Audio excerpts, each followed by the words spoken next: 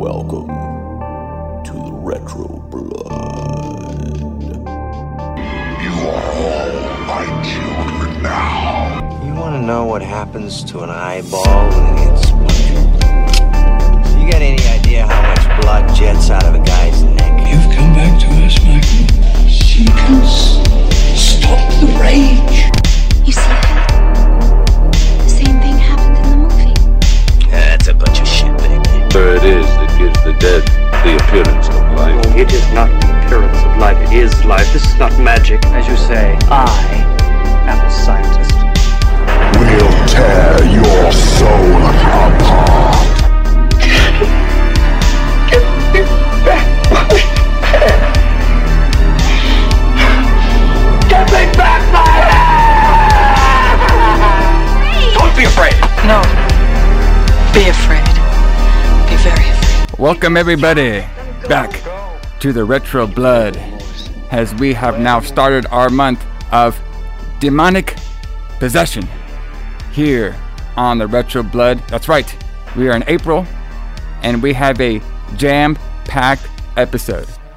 If you're into demonic possession, if you're into low-budget horror, if you're into trees and doing sexual things with ladies, this is the show for you, everybody.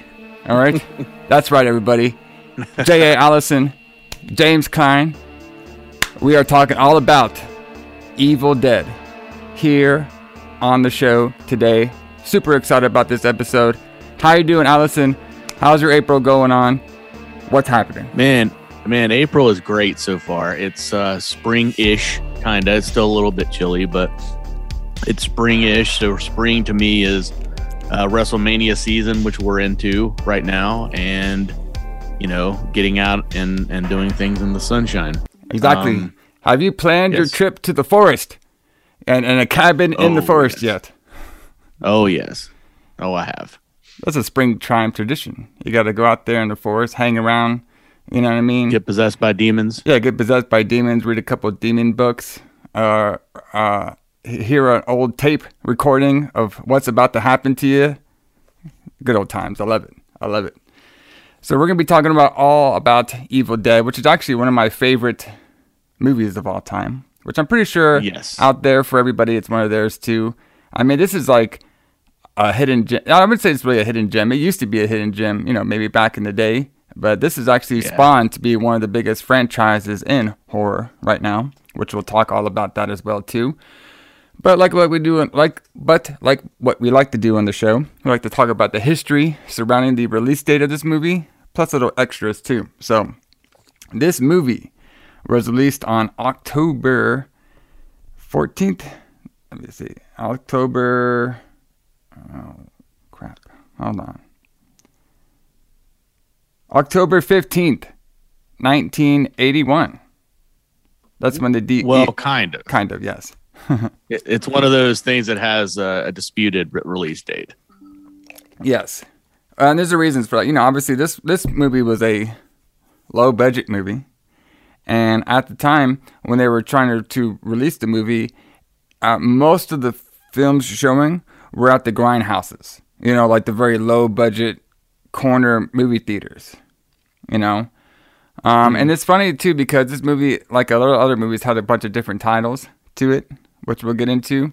But the date that we're probably gonna be talking about mostly is the first time they're trying to show the movie to an audience, which is the October 15th, 1981. Do you have a different date with us, Allison? Yeah, I mean, I have the wide release date, which was April 15th, 1983. Oh, there you go. Because it took them 2 years to get it out. Because that October 15th release date, that was the day of the premiere, right? Yes. The day of when they had that premiere in Detroit, the free premiere, and then whoever showed up for it. Yes. And they showed it one time. Because the problem with Evil Dead was not that it really, like a lot of movies we talk about, low budget horror movies were basically rented to theaters, so they opened at different times. Nobody wanted to put this out. Like, this is the first movie that I think that we've talked about where legitimately nobody wanted to release this. Yes. Until they went to Cannes. So they took it to Cannes in France for the festival. which is crazy if you think about that.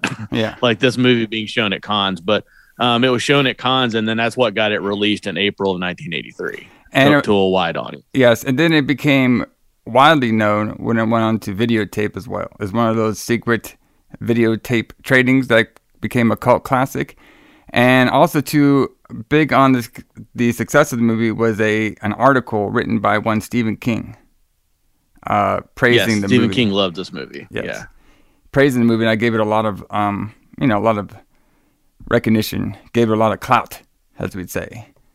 So, well I'm also want to tell you, there actually is a crazy story where apparently Sam Raimi of this movie actually went on trial in the UK for this movie.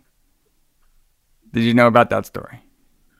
I don't know that full story, but I know that in the UK, especially during this time, they had some serious issues with freedom of speech type things, which they don't have the same kind of constitution that we have here.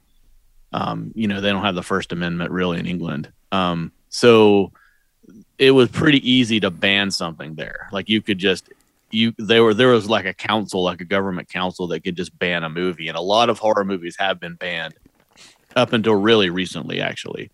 Yeah. And this was one of them, but I didn't know about the trial. So tell us about that.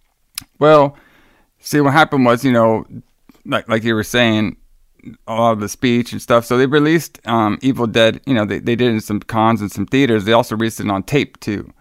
And this is also during a time where England was censoring a lot of the tape.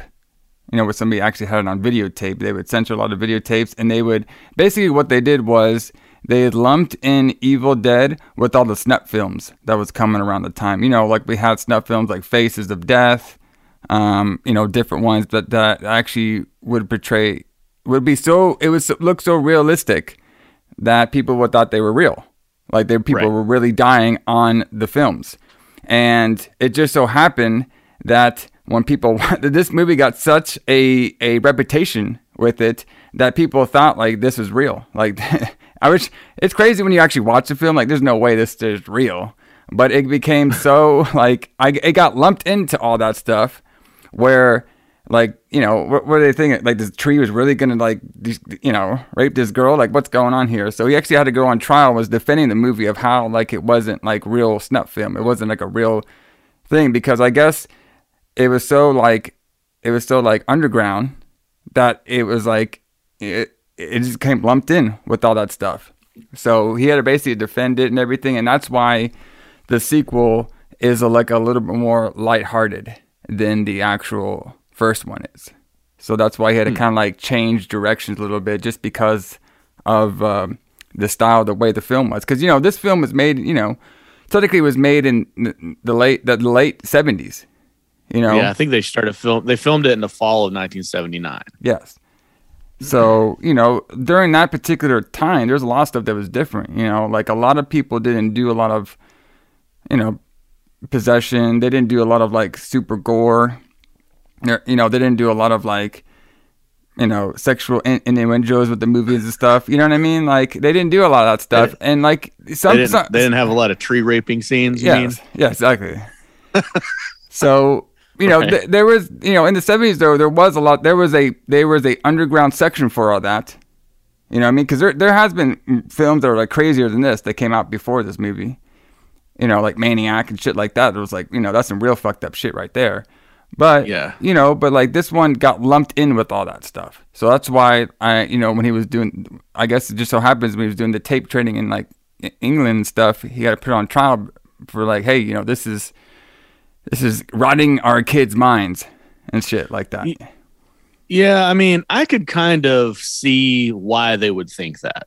Yeah. In a way. Like when you watch the movie, like obviously, especially like the stop motion animation at the end of it, that it's not real. But I guess I could kind of see how they might think that like, and I'm sure we'll get into this in detail, but like the scene where Ellen Sandelweis's character gets raped by the tree. Like I could see how the way that was shot that you might think that, that they were actually like, penetrating her with a stick or something. Yeah. You know what I mean? I could see how somebody might think that, maybe. And to be but honest, I think that it's yeah. mostly a mistake. It was just lumped in with a bunch of other stuff that it should have been lumped in. And to be honest with you, like if he, I don't know exactly what went on during the court, trial of what he had to defend and everything, or what they were putting him on most in the accused. But if I was going to point out which one did I think it had to be at least that scene.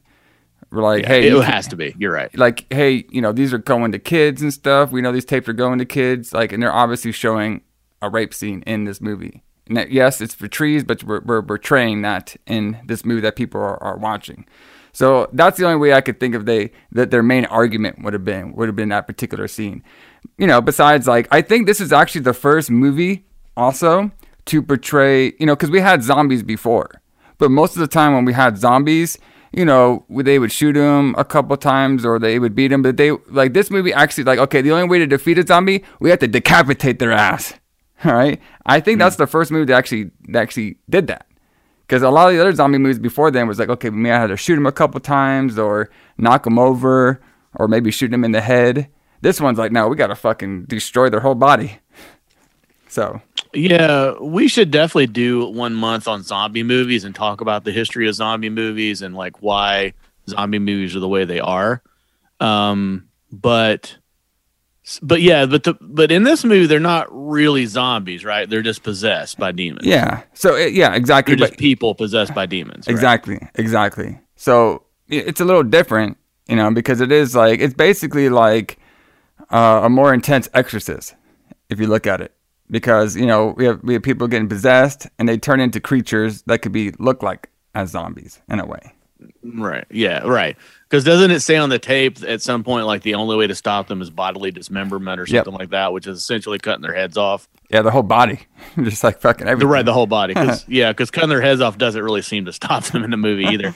Like there's no real rules for this. Like stuff just happens. Yeah. Exactly. And then 87 minutes later the credits roll. But yeah, like it's interesting that you were saying that's why the second movie is more lighthearted. I thought it was lighthearted for a different reason than that. But I hadn't heard anything, but what I just assumed was that. So when they made this movie, it was supposed to be deadly serious. Like it wasn't supposed to be funny, but there's a lot of unintentionally funny things in it. And I thought they just kind of leaned into that more for the second movie. I mean, they probably did, but it's probably, to me, it's probably a combined of both. You know what I mean? Where they needed to lighten up a little bit, so like maybe if they, not to get sued or nothing again, and also to obviously when you watch the movie and you really like dissect, there's a lot of goofy parts on certain parts of it, so might as well just go that way. That's true. That's true, and I know this is going to be a controversial opinion amongst. Probably nearly anyone else, but this is the only one of the Evil Dead movies that I actually really like. I mean, I can see that because because it has a more serious tone to it, where the other ones you can tell just by the dialogue, it's very like campy dialogue, Yeah, and I don't hate it. I don't hate Evil Dead 2. I do like that movie. Yeah. Especially some of the scenes that we'll talk about next week when we talk about that movie. I think Army of Darkness is just silly. Yeah, pretty much. It's like somebody I heard recently talk about Army of Darkness as like a favorite horror movie.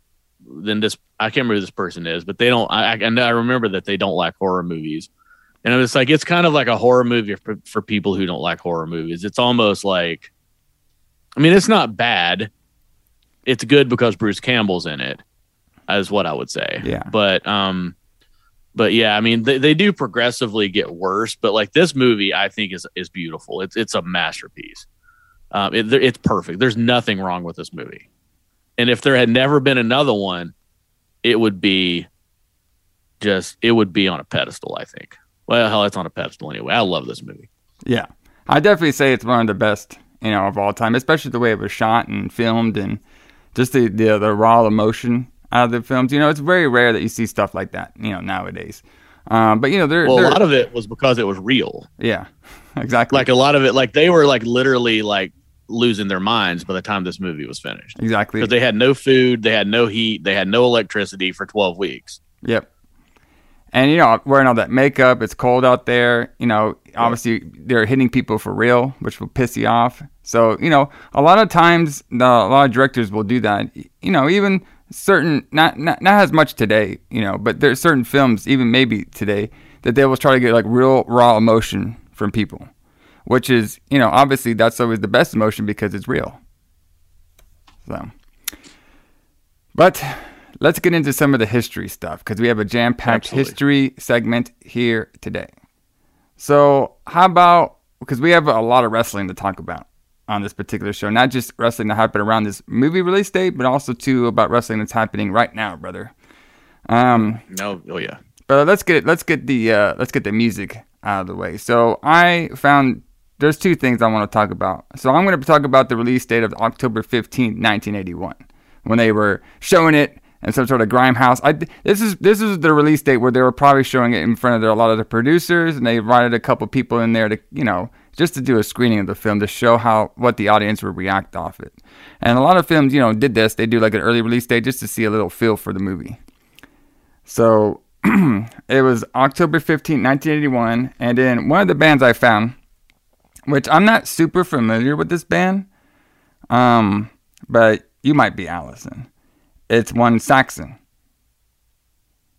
Denim and Leather. Yeah, I'm somewhat familiar with Saxon. I mean, they're a good band. They're a good, like, I don't know what you call them, like regular heavy metal band, like Man of War kind of. Oh, okay. And it sort of has like a not fantasy theme, but like a medieval theme to it, kind of. So this movie would fit in perfect with Army of Darkness. Yes. Before they could have done the soundtrack to Army of Darkness. Yes. Yeah. But yeah, like I said, I don't really know too much about them. I just found the release date because they released their little track October 15th, 1981. So maybe we'll do like a little song with them on the Facebook. See how everybody likes them. But there is one band. There's a couple music part I want to talk about. That doesn't relate to the release date of this film, but what I have. So a couple days ago, I think it was on Thursday over here, back in March 31st. I went to go see the band Wednesday 13, which is one of my favorite bands. Obviously, the main singer is from Murder Dolls, and he also did the Frankenstein's Drag Queens as well. His name is Wednesday. It's a weird name, but okay. Wednesday 13. So we saw this band, saw them in the Spartanburg Club, Ground Zero. You ever been out there before, the Ground Zero? I haven't in a long time, but yeah, I used to see a bunch of shows there. Okay. It's a pretty cool place. Kind of a smaller venue.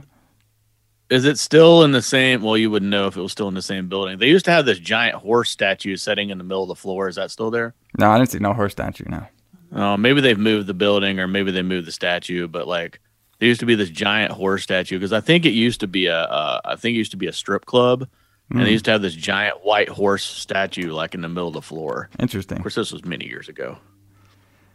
Well, I mean, I did see the Munsters car. The what do you call that thing? The Dracula bill or something? The Dracula. Yeah, the Dracula. Yeah. Did a fan drive it to the show? No, apparently somebody has like you could take pictures with it and everything. No, of course they do. Yeah, so I'll put some pictures over there on the Facebook and stuff. So I thought that was pretty cool. But what I want to get to is, so, you know, obviously Wednesday 13, they're huge. You know, they talk a lot about horror movies in their songs and everything. That's the main band I went there to go see. But it just so happens that there was a opening band that I wasn't familiar with.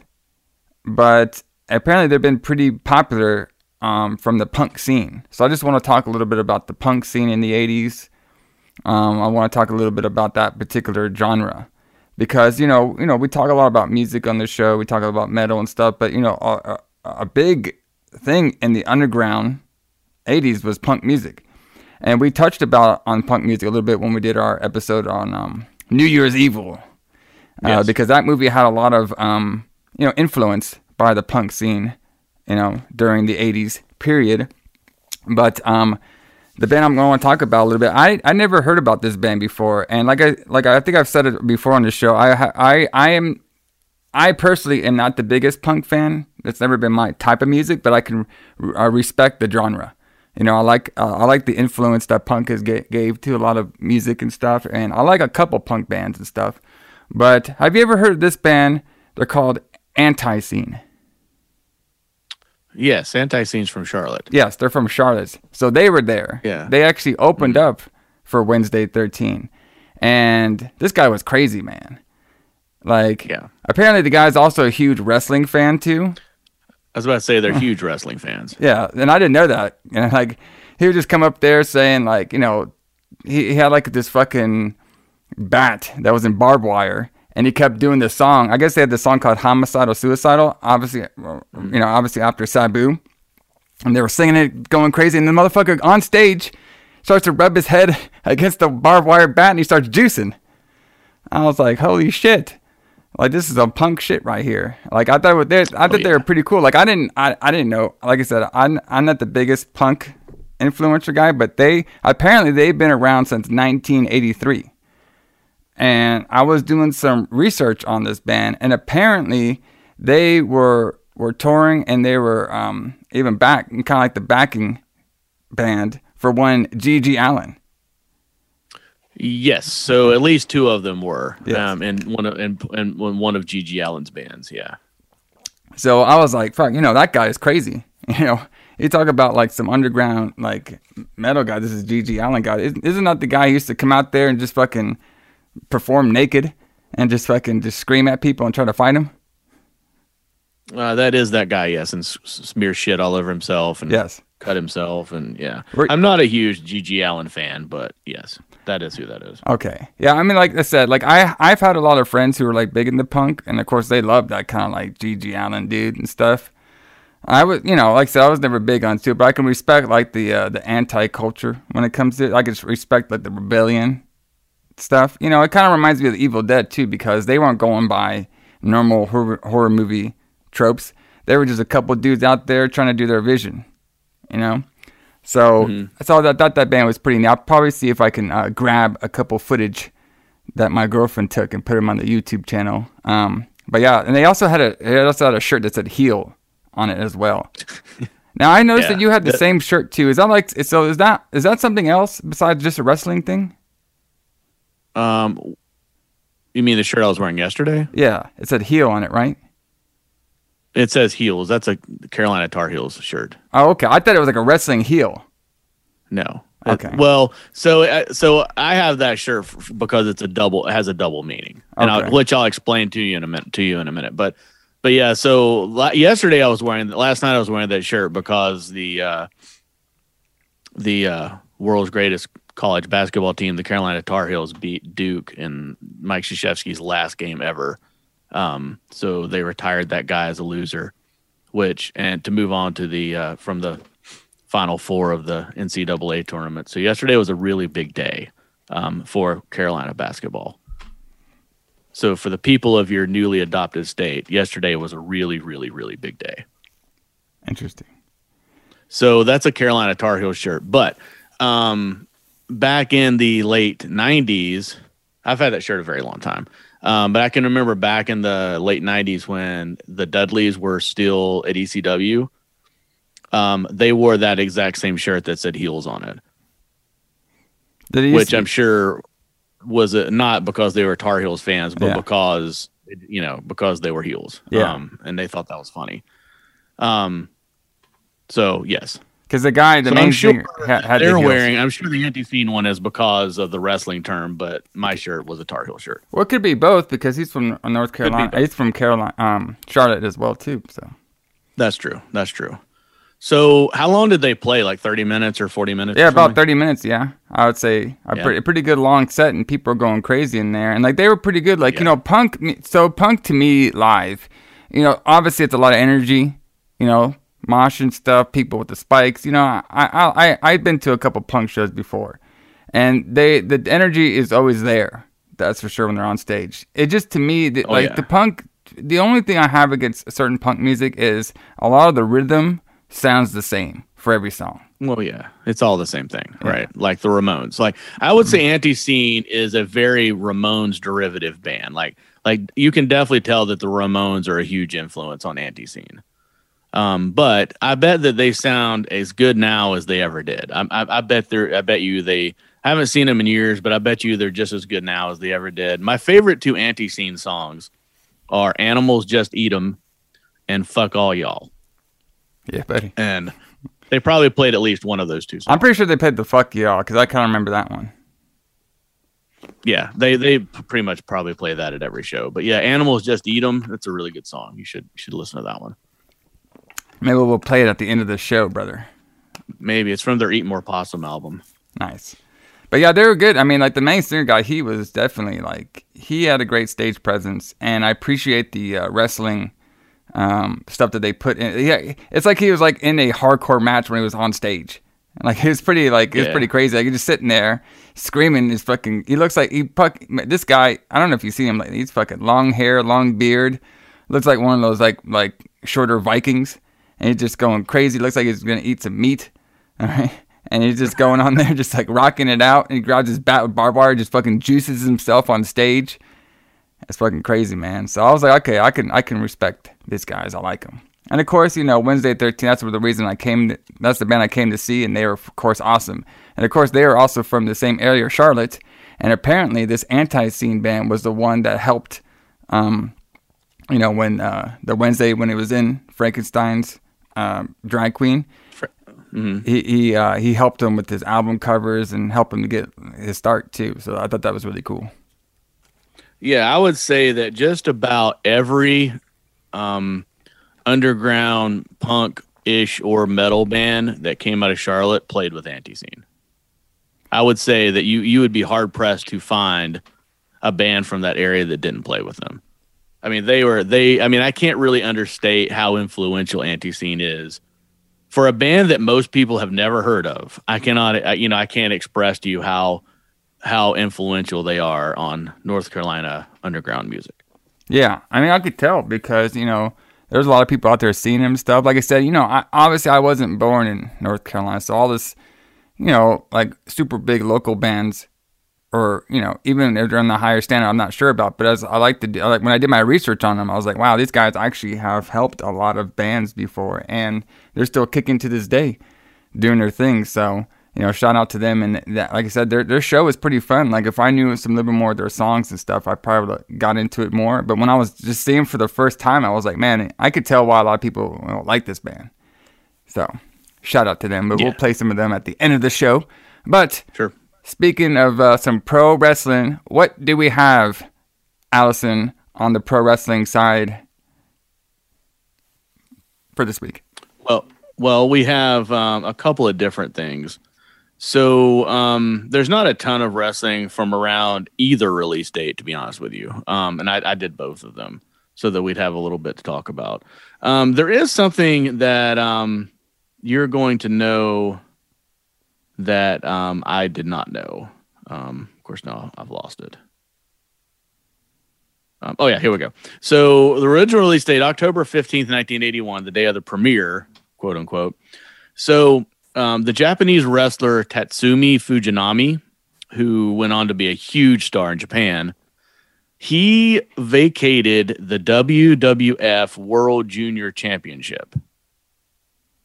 So I think that so that he could move up to the heavyweight division. But I think that is pretty amazing to think about.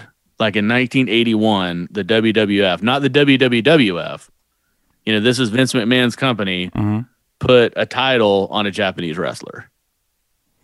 Well, yeah, I mean, during this era, kind of like before Hulk Hogan became like really big, they actually did a lot of work with Japan.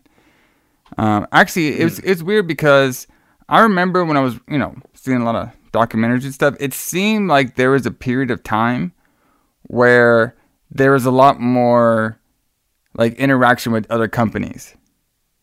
You know what I mean? Because Vince McMahon's father wasn't like Vince McMahon Jr., where Vince McMahon's father kind of like wanted to work with everybody. He obviously wanted to have his territory be number one, but he was more willing to like share the talent. While Vince McMahon had a different vision, he wanted to take over. Like he wanted to be the spot to go to. And he wanted to have he his wanted people. to have all the talent. Yeah, and he wanted to be exclusive. His talent to be exclusive. But, you know, before that could happen, he was still running it the other way, where he would have people come in and go.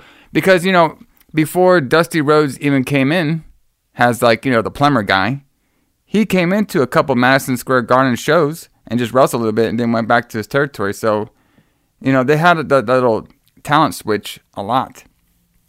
So, to me, I don't think it was until like Hulk Hogan became like, you know, the man when he beat the Iron Sheik of where the actual takeover began. So right, that's like kind of when the mindset changed a little bit, because, you know, during this time, I don't think they were in the NWA at this time when Vince McMahon Jr. was over, but I think they were still like working with other people to share the talent. They definitely were not in the NWA by the time Vince Jr. took over. Yeah. The current Vince McMahon. I'm trying to remember when Vince McMahon bought the company from his father. It couldn't have been more than a year or so before this happened. I think we talked about like this it couldn't before. have been. I was because I couldn't remember that, but I was thinking it was like 1980 or something. Yeah, or maybe it was 79.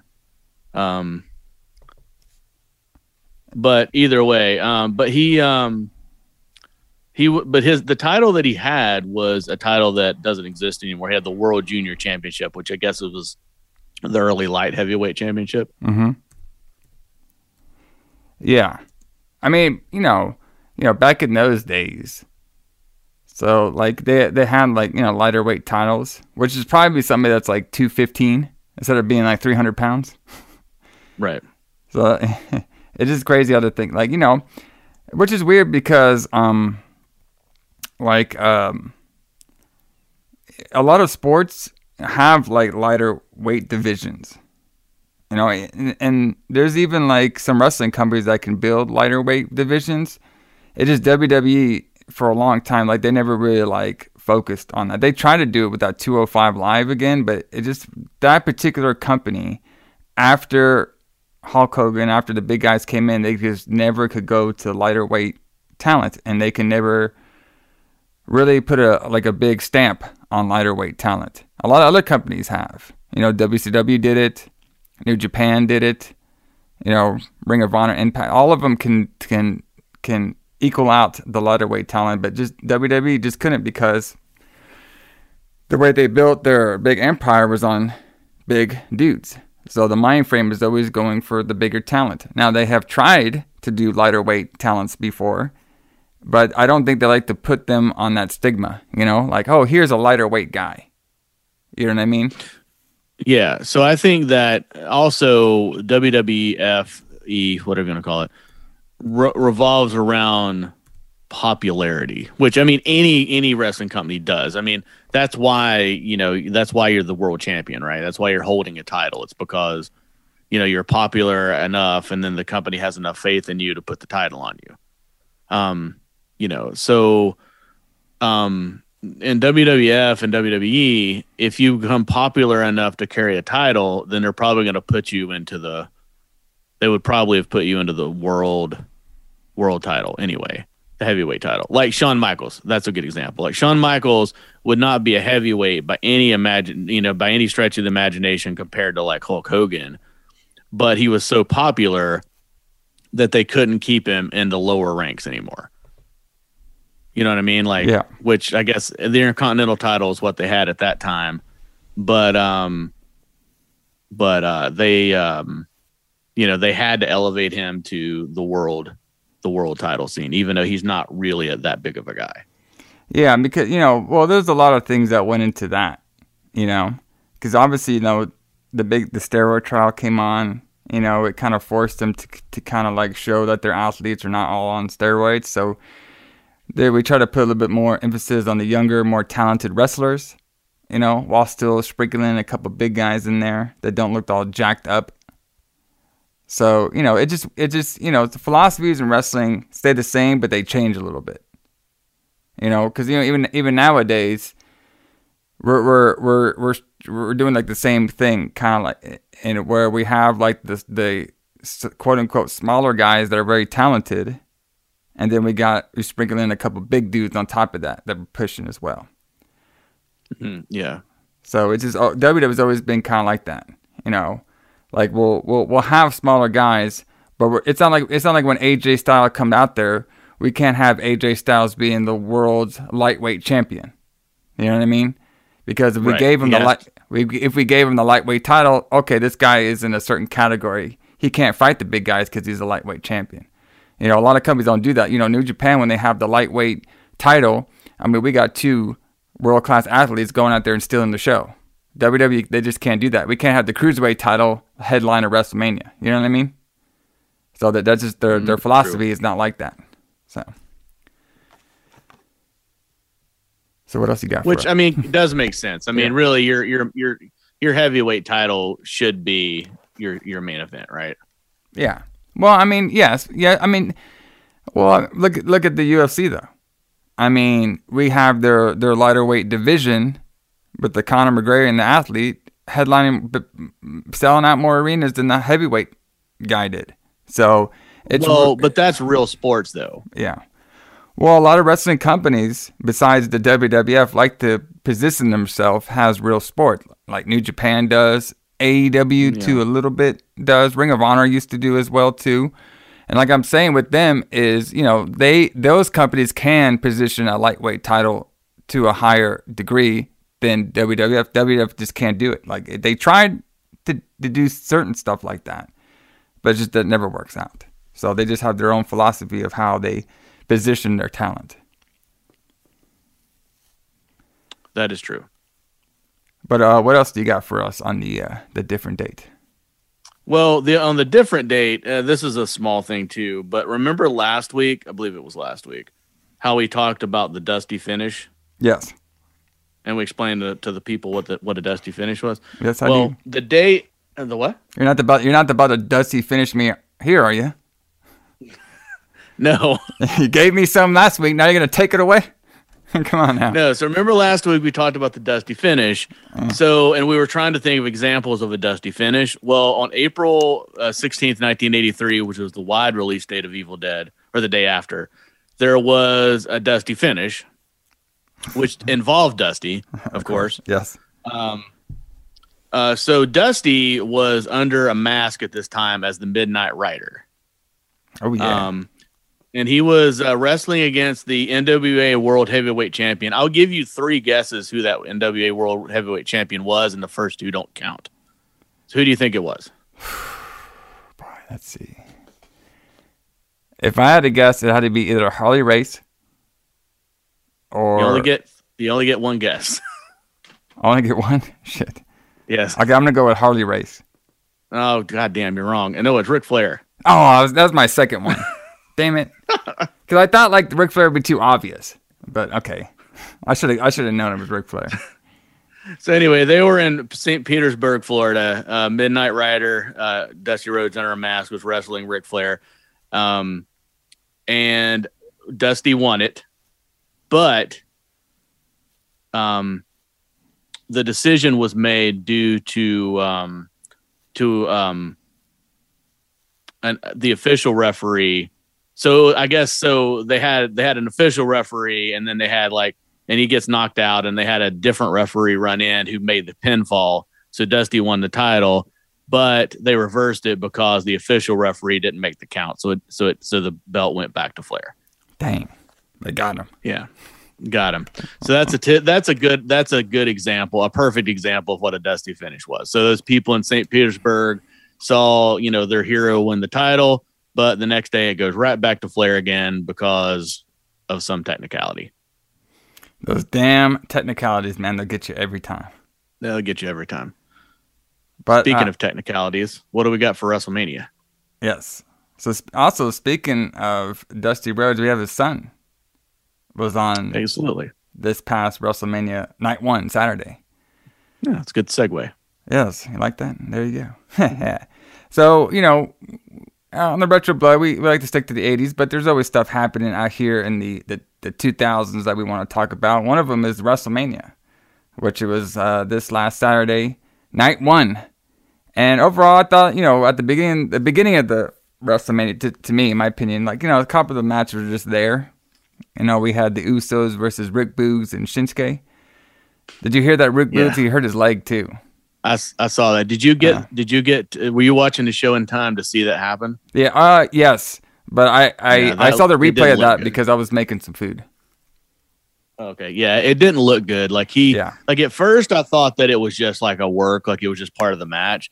But then like you could see like by the look on his face, he was like, oh, this was a bad idea.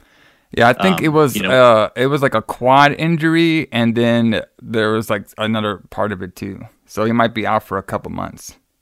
Yeah. It's really strange how something like that can happen. Like both Usos were just jumping on his back. It's not like he was even taking a big bump or anything like that. Yeah. It's just like he was just carrying both Usos. I mean, he was carrying 400 pounds on his back, but I mean, that guy is pretty strong. You can just tell by looking at him. So yeah, I think that it was just a freak thing that happened. Yeah. Well, I was, similar to that was that Rich Holland guy in NXT, or I think it was like Biff Busick. He like did just a springboard onto him on the outside, and his leg buckled, and boom, there he goes out for like 6 months.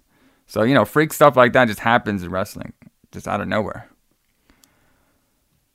Yeah, well, when Ridge Holland has been hurt more times than he's hurt other people, then I'll worry about it. Yeah. Yep. So, some other matches on the show. I mean, we had the Becky and Bianca match. I thought was pretty good. Pretty good. Pretty good pro wrestling match there too. We had God help me out over here. Which ones am I missing? We had Happy Corbin and that's right. That's the one I totally just forgot about that fucking match. I don't for some. So did you notice this too? I'm pretty sure a lot of people that did, if they like watched this WrestleMania, like there were so many video packages, like yeah, it was like commercial video package, commercial. I was like, what the hell? Can we get this shit going? Like, what the hell? Well, I mean, this show was 4 hours long. But like, it didn't need to be with all these fucking video packages. No. Just cut it down. I was like, fuck. And it's 2 nights. So now that we have WrestleMania 2 nights forever, apparently. Yeah. You're going to have more of this shit. So like they would literally show like a video package for the match we're going to have. And then they'll show a video package for a match we're going to have tomorrow night. Yeah.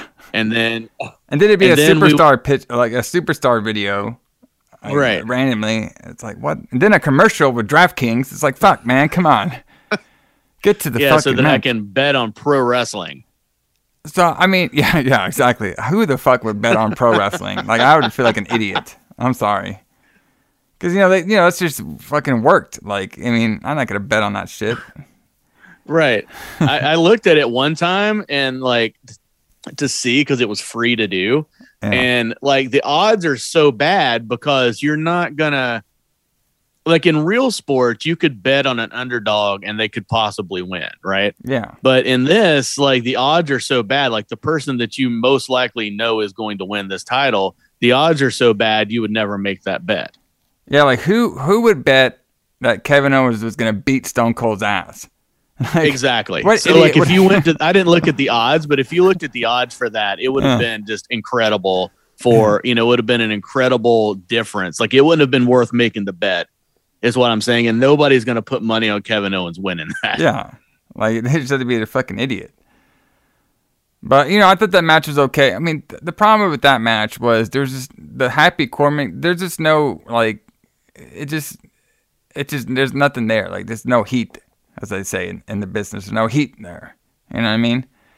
No, there's not. I mean, it's just that character's terrible. Yeah. I mean, Drew was good. Like, he went all out, doing his major spots and everything, and he looks great. But, it's just a match that was just there. But I'll have to get some props, though. Like, that guy. So, the match that came up, the Rey Mysterio match, with the Mysterios versus Miz and Logan Paul. Boy, that Logan Paul, man, he looked pretty good out there. He actually looked like a wrestler and everything. Like, I thought he had, like, a nice, entrance. Which is funny though because I was thinking this quote from JR in my head the whole time. Shout out to the JR podcast. So it's like sometimes when like we see like guys who look good, you know what I mean, like those buff wrestler dudes, and they come down, but then they totally shit the bed in the ring. JR will be like, well, they look good coming out. Like, like they look good. They look good by 8x10. Right? This is we got that going for them. And at first, I thought that was gonna be Logan Paul because like he looked good coming out. He actually had a good gear. He had some sort of Pokemon gimmick going on. I thought it was pretty corny, but like I liked the gimmick. But then the guy, he wasn't too bad in the ring. You know, he was no Pat McAfee and Adam Cole, but he was pretty good. I thought he did a pretty good job. Yeah, so I really don't know who this guy is. Like, is it Logan Paul or Jake Paul? No, it's Logan Paul. It's Logan Paul. Jake Paul is so like they're not the same. one. They're not the same person. No, right? they're not the same. No, but they both do boxing apparently. But isn't this one like really famous for being on YouTube? Well, they both are. But I'm not that easy. I don't really know. I mean, they probably have a bunch of fanboys out there. I don't know. All I know is like they're famous. They do some boxing for Triller, and I think it was Jake Paul's the one that beat up a couple of the MMA guys, and I think Logan Paul's the one who got beat up by Floyd.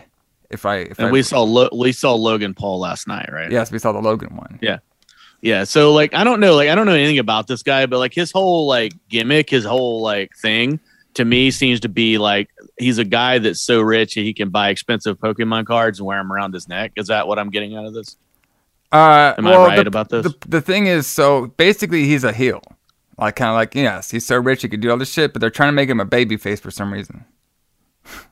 So it's like, well, yeah, I mean, yeah, like with the ending of the match, especially, yeah, like where Miz turned on it. Well, I mean, fuck, Miz should beat that guy's ass. I mean, I don't know. I just hate this. I hate this stupid Pokemon thing.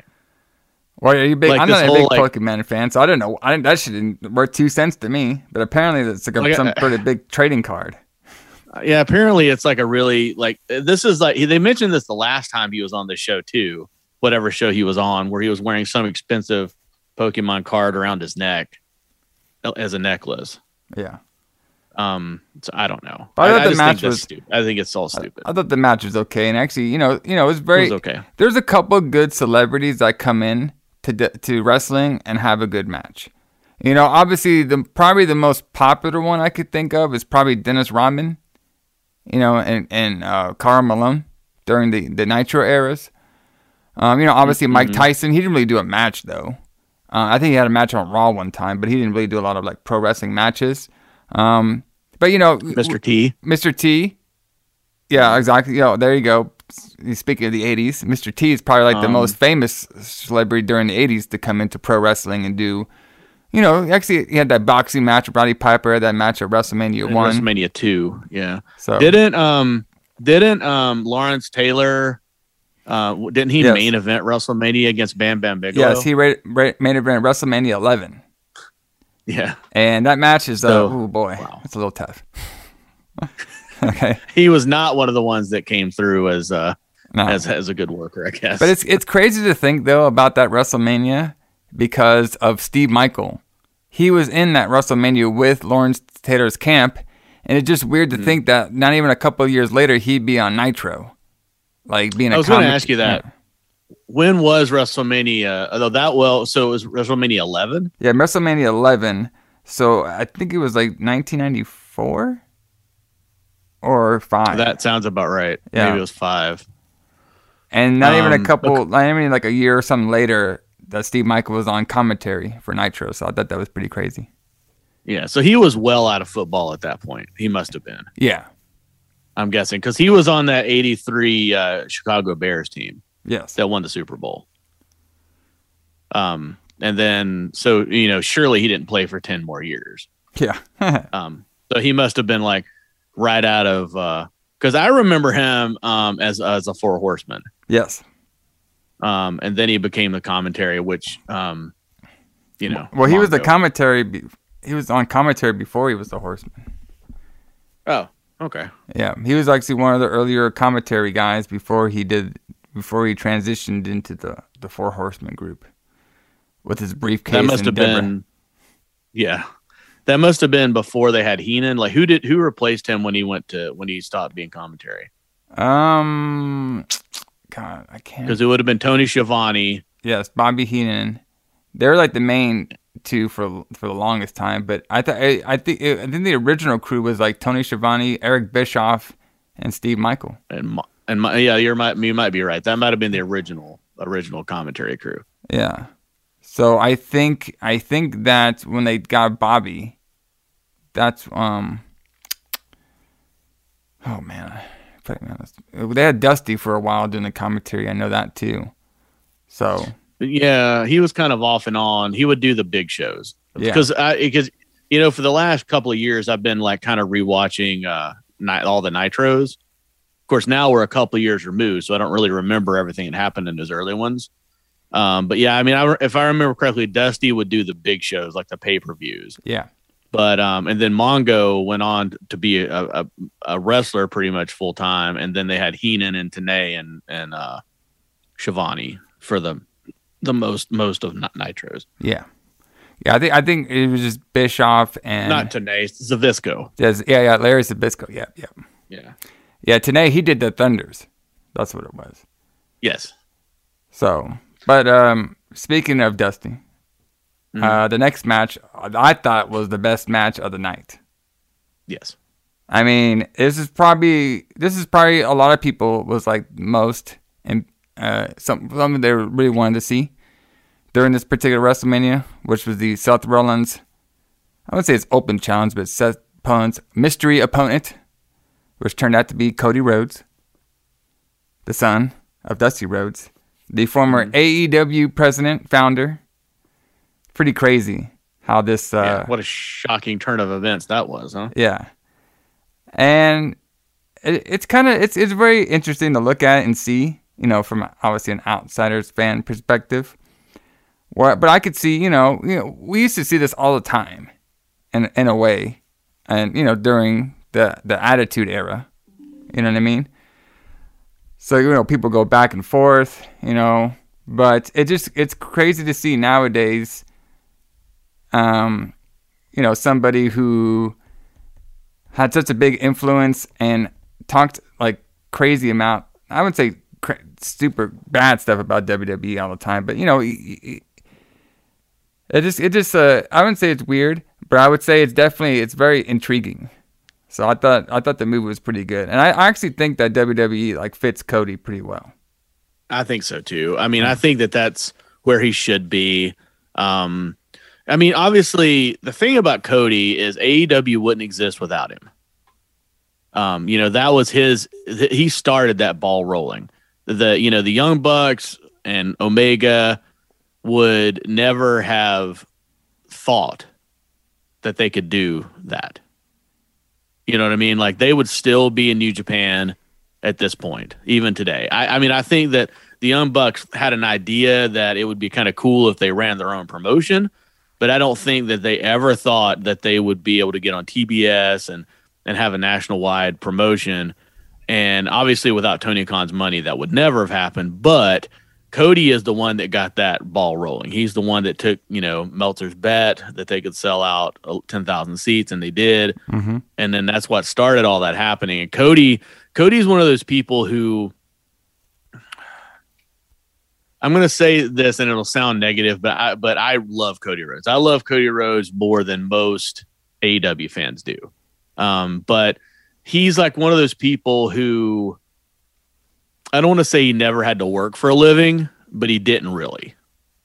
You know what I mean? Like, he always was, his dad was always pretty wealthy, and he always had that chance to be a professional wrestler if he asked for it. Which is why he left originally, so that he could do other kinds of wrestling and learn about different kinds of wrestling and experience what other wrestling is like outside of WWE. But it would occur to somebody like him that, well, let's just start our own promotion because we can do that. Where I think an indie wrestler like the Young Bucks, like, I think it would be more than they could dream about of doing something like that. Does that make sense? Yeah. I mean, you could tell right? that. Well, yeah. Well, you can also tell, like Dusty, like, he was a prominent figure in wrestling for a lot of. He wasn't just a great, wrestler, a great personality. He did a lot of behind the scenes stuff too. Yes. He helped out WCW booking. He helped out WWF probably booking. He helped out a lot of like different Florida Championship Wrestling with their booking and running of the company. A huge figure in the NWA as well too. So he did a lot of outside projects that necessarily wouldn't just be like going in the ring and entertaining people. So he did a lot of behind the scenes, help run companies, help companies. You know, look at the stuff he did with developmental too. And I think that Cody had that mind frame where, hey, you know, I don't only just want to be a performer. You know, I want to help out wrestlers. I want to help out the company. I want to give ideas. I want to help out new start companies. I want to help out the business. And that's what he did. He did that. You know, he did that, yes. And he couldn't do that, obviously, if he was stuck in WWE, just playing a character. So he just went out and he just did his thing. Like he got himself over in New Japan, you know, Ring of Honor. You know, obviously got the AEW stuff going on, but he also took outside projects too that would bring more eyeballs to the project. You know, stuff that we probably wouldn't watch, like his Go Big Show, his reality show. But a lot of people do watch that kind of stuff, and that can bring new fans in. You know, I know that stuff is important. Like, it's crazy to think, this is going a little bit off the topic, but, you know, that Total Divas show, I watched, like, maybe an episode or two. I was never big into that. But do you know how much, like, female fans I brought into pro wrestling? You know what I mean? Probably a lot. Yeah. Probably a lot. So it's just crazy. You know, I respect people who do the outside things because it helps out the company in general. And like Cody, he was the only person in AEW doing that stuff, you know? Yeah. Like who else like would do outside projects? Like I mean, maybe some like little stuff here and there, but like big shows coming on, he would be. And, you know, WWE, they, for all the stuff that they are negative about, they actually do have people do more outside projects that are big time than a lot of other wrestling promotions do. Yeah. And I really think that he should have got more credit. I don't know where the breakdown was, but he should have got more credit from Tony Khan, really. Because I think that I think, not knowing anything about what's going on, but I think that the breakdown between his and Tony's relationship was that Cody really didn't want to wrestle anymore for the most part. I think he wanted to move to a backstage role, kind of like his dad had, and, you know, help be the booker and, you know, be an executive vice president, but that wasn't going to happen. And I kind of think that Tony Khan made it kind of clear that he was going to do all the booking and that Cody was just going to be an on-air presence. And I think that maybe Cody should have got more credit for the stuff that he tried to do for AEW than he actually ended up getting. Yeah, I can see that. Plus, I mean, like with that last match, not the last match he was ever in, but one of the last matches where they did that terrible burning table spot. Oh yeah. Like with what, I don't know how they fucked that up, but whatever they put on him to keep him from burning, like made the table stick to his back. And like, you could still tell he had scars from that even last night. Yeah. Yeah. You can tell like when he goes up on, you can see, you can see like his back is still scarred from where that table burned him like 2 or 3 months ago. Well, you know, like that's, you know, you got to respect, you know, Cody, he's actually a really good wrestler. And the guy's a little crazy too, man, because his match that he had with Sammy Guevara, that ladder match, that was like one of the best ladder matches I've ever seen. That shit was crazy. And this guy was pretty much on his way out. I don't know if he knew it at the time, but he was on his way out. So it's pretty crazy. So, but the match that they had, I thought was like the match of the night. The crowd was super hyped for Cody.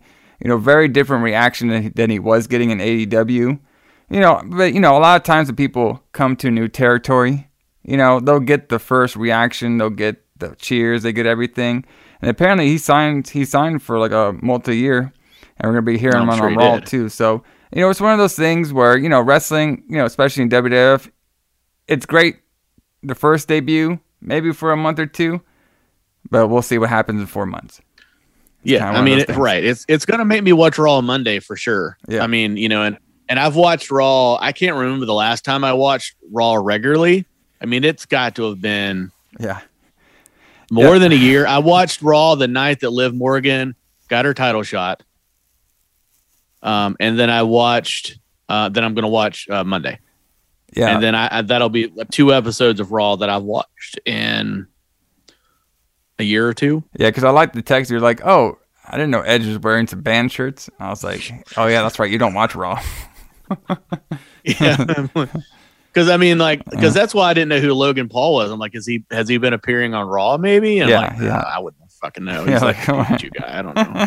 He's like this Pokemon wrestler. I don't know. Yep. But yeah, I don't know. Apparently Edge is. I didn't know Edge was a heel. Apparently he's a heel now. Yes, and he's a weird character, by the way. And AJ Styles is a face. Apparently. Yes.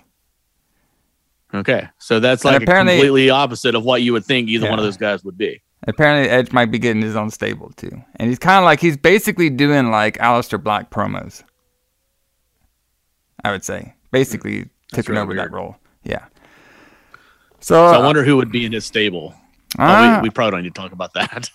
yeah, I have no idea. That could be all day. That could be all day. Yeah. Anyway, So let's move on. Next match we have is Ronda Rousey and Charlotte Flair. it's as good as he would expect. Yes. I'm not the biggest like Charlotte Flair fan. I mean, I respect some matches that she had, but she's one of those people that she has to have the right like dancing partner to have a good match. You know what I mean? Yeah. She can't just go out there. She can't be Ric Flair. You know, Ric Flair can go out there and have a match with anybody. You know what I mean? And he can carry anybody. He can have a match with anybody. He can do Ric Flair style, but he can also have a match with anybody. Charlotte, she's just maybe not there yet. You know? But not that she's bad. She has some great matches. It just she has to have the right dancing partner, which is not a bad thing. You know, some people are Right. just like that. You know what I mean? Right. You have chemistry Like, with some people, you don't. But Yeah, well, right. It's one thing to be able to go out and be good at your job yeah, and do your job well, but it's another thing to go out with somebody who's not good at their job and you elevate them to a higher level. yes. Those are two completely different things. Yes, and of course, Ric Flair was known for that. Going out 'cause there, apparently anyone could have apparently I could be in a ring with Ric Flair and have a good match from what everybody's saying. And then, of You can course, do it with anybody. the person nowadays is Daniel Bryan Danielson. He is the guy that can go out there with anybody. It doesn't matter who. That guy can go out there with anybody and have a great match. That dude is on fire right now. It's crazy. But to me, though, this is my opinion. You know, I don't mind. You know, Ronda Rousey, her promos totally suck. She should not be a babyface. That's for sure. And I think she should do. I don't know why. I don't know who's training her or something. But she needs to be more like a Zack Sabre Jr. She needs to be more like a Matt Riddle, you know, like an MMA fighter who could do a lot of submissions and make it smooth. She should do that style. Like I don't know who's trained. It just some of her stuff when she's doing the mat stuff, I think she's fine. But like when she does other stuff, it just doesn't look as good. So I don't know why we don't have like Matt Riddle train her or something. You know what I mean? Right. Like somebody who's done. She should be like Ken Shamrock or somebody. Yeah, exactly. Like that style. Like, you know, a lot of, you know, like kind of like, you know, remember we watched the Ring of Honor pay-per-view and we saw that pure wrestling match between, God, what's Gresham and, Josh Woods and Lear somebody. Marati guy. The guy that got beat up by Daniel Bryan. Yeah. Like that style of wrestling with I know it's not like that's like the big style wrestling, but I think if Ronda Rousey learned like some stuff like that, because that Josh Woods guy was pretty impressive, and he was basically mixing MMA style with pro wrestling, and I think it's just for some reason when Ronda does it, it just doesn't look as like natural. But you know, I think if we had her train with some people like who did MMA and then transition to wrestling and are pretty good at it now, like Matt Riddle or something like that, I think she could be a very solid in the ring. It just, I don't know. They're just making her do too much stuff that I think is not natural to her. That's just my opinion. Yeah, I would completely agree. Like I think that, and I'm sure there's some people out there that are going to say that I don't know what I'm talking about because I'm not in the business, but I am a fan. And if you want to make me watch the show, then these are the things that I think you should change about her, other than everything. I mean, I do like her. Like, I think she has a good personality that people would like. Yeah. Even if she was a face. But, like, she just has no... What's the word I'm looking for? Like, she has a good personality in a way, but she has no charisma. Yeah. Like, she has no charisma. She does nothing to make me want to engage with her at all. Like, she's just that awkward person that you meet on the street that you don't really know what to say. Yeah. And she has they tell her to smile more because she's a face, but she has those stupid, goofy, cutesy smiles Yeah, and she shouldn't be like that. Fucking She points at everything. Yeah, she should be like a She killer. just fucking points. Right. She should be like a killer. She fucking points at everything with that goofy, like, anime character look on her face. I don't even know how to describe it. Like, she has this, like, pouty look on her face, and then she'll point at the WrestleMania sign. And then they put her all in this weird, like exaggerated makeup all the time. Like, remember last year, or not the year before last, I guess, when she debuted at WrestleMania, she was wearing that, like, huge, like, smeared makeup all over her face, and like it was very similar this time, which I can only assume they try to do something because that venue is so big that it lets you see their eyes better, but nobody else is doing that shit, so I don't know why she's doing it. And I just think that looked weird. They need to change that. They need to get rid of the Roddy Piper stuff because it doesn't make any sense anymore. It doesn't make any sense for her to come out to a kilt. They need to change her entrance music because I hate that.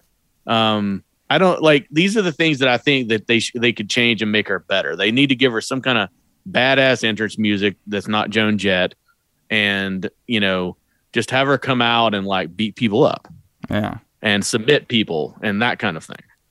But I think the problem is, like, she's not a good UFC fighter anymore because, like, she lost that match and then she was never the same again. She never won again. And then, she lost that match and she was never the same again. And then she's just never really come across as a wrestler either. So I'm not really sure what the solution to this problem is. I mean, like I said, it just depends. It just depends about where they kind of want to take her character. It just, to her, she probably could benefit from a heel run, I would say, and just probably just go all out with it, because I think she could be a pretty good like heel, and then make her such a great heel that she can later on be a babyface, kind of like one of those things. But you know, I don't even know if she's gonna even like come back or return. You never know with her, so it just up and down. So yeah, well, didn't they show her kid on the show, like on WrestleMania with her husband? I might have missed that. Because like, I mean, she left WrestleMania to have that kid, and the kid looks like it's like 2 now or 3. Like, it's been so long since she's wrestled a match, her kid's growing up. Yeah. But yeah, I don't know. Like, I just don't understand. Like, well, I do understand. She was a big name, I guess, and they signed her. That's why she has a spot she's in. But she lost. I mean, Samoa Joe doesn't have a job, but she does. Well, mainstream. But right. I was pretty surprised she lost though, so that was a little shocking. But up next we have the Stone Cold return on the Kevin Owens show, and this was like a weird, but I could see it's very interesting for the main event of WrestleMania to be like a talk show segment where they're like talking, and then later on there's a match. But they redeemed it though. Yeah, exactly. So at first it was just a normal talk show with normal dialogue. The thing I noticed though was, you know, Kevin Owens obviously is pretty good, and you know he's been doing this for all. I just felt like when it comes to the actual talking, they didn't want Stone Cold to do like a ton. They just wanted him to hit some of his catchphrases and maybe a word or two.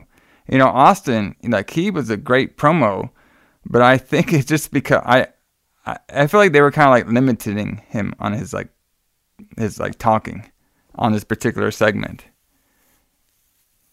What do you think?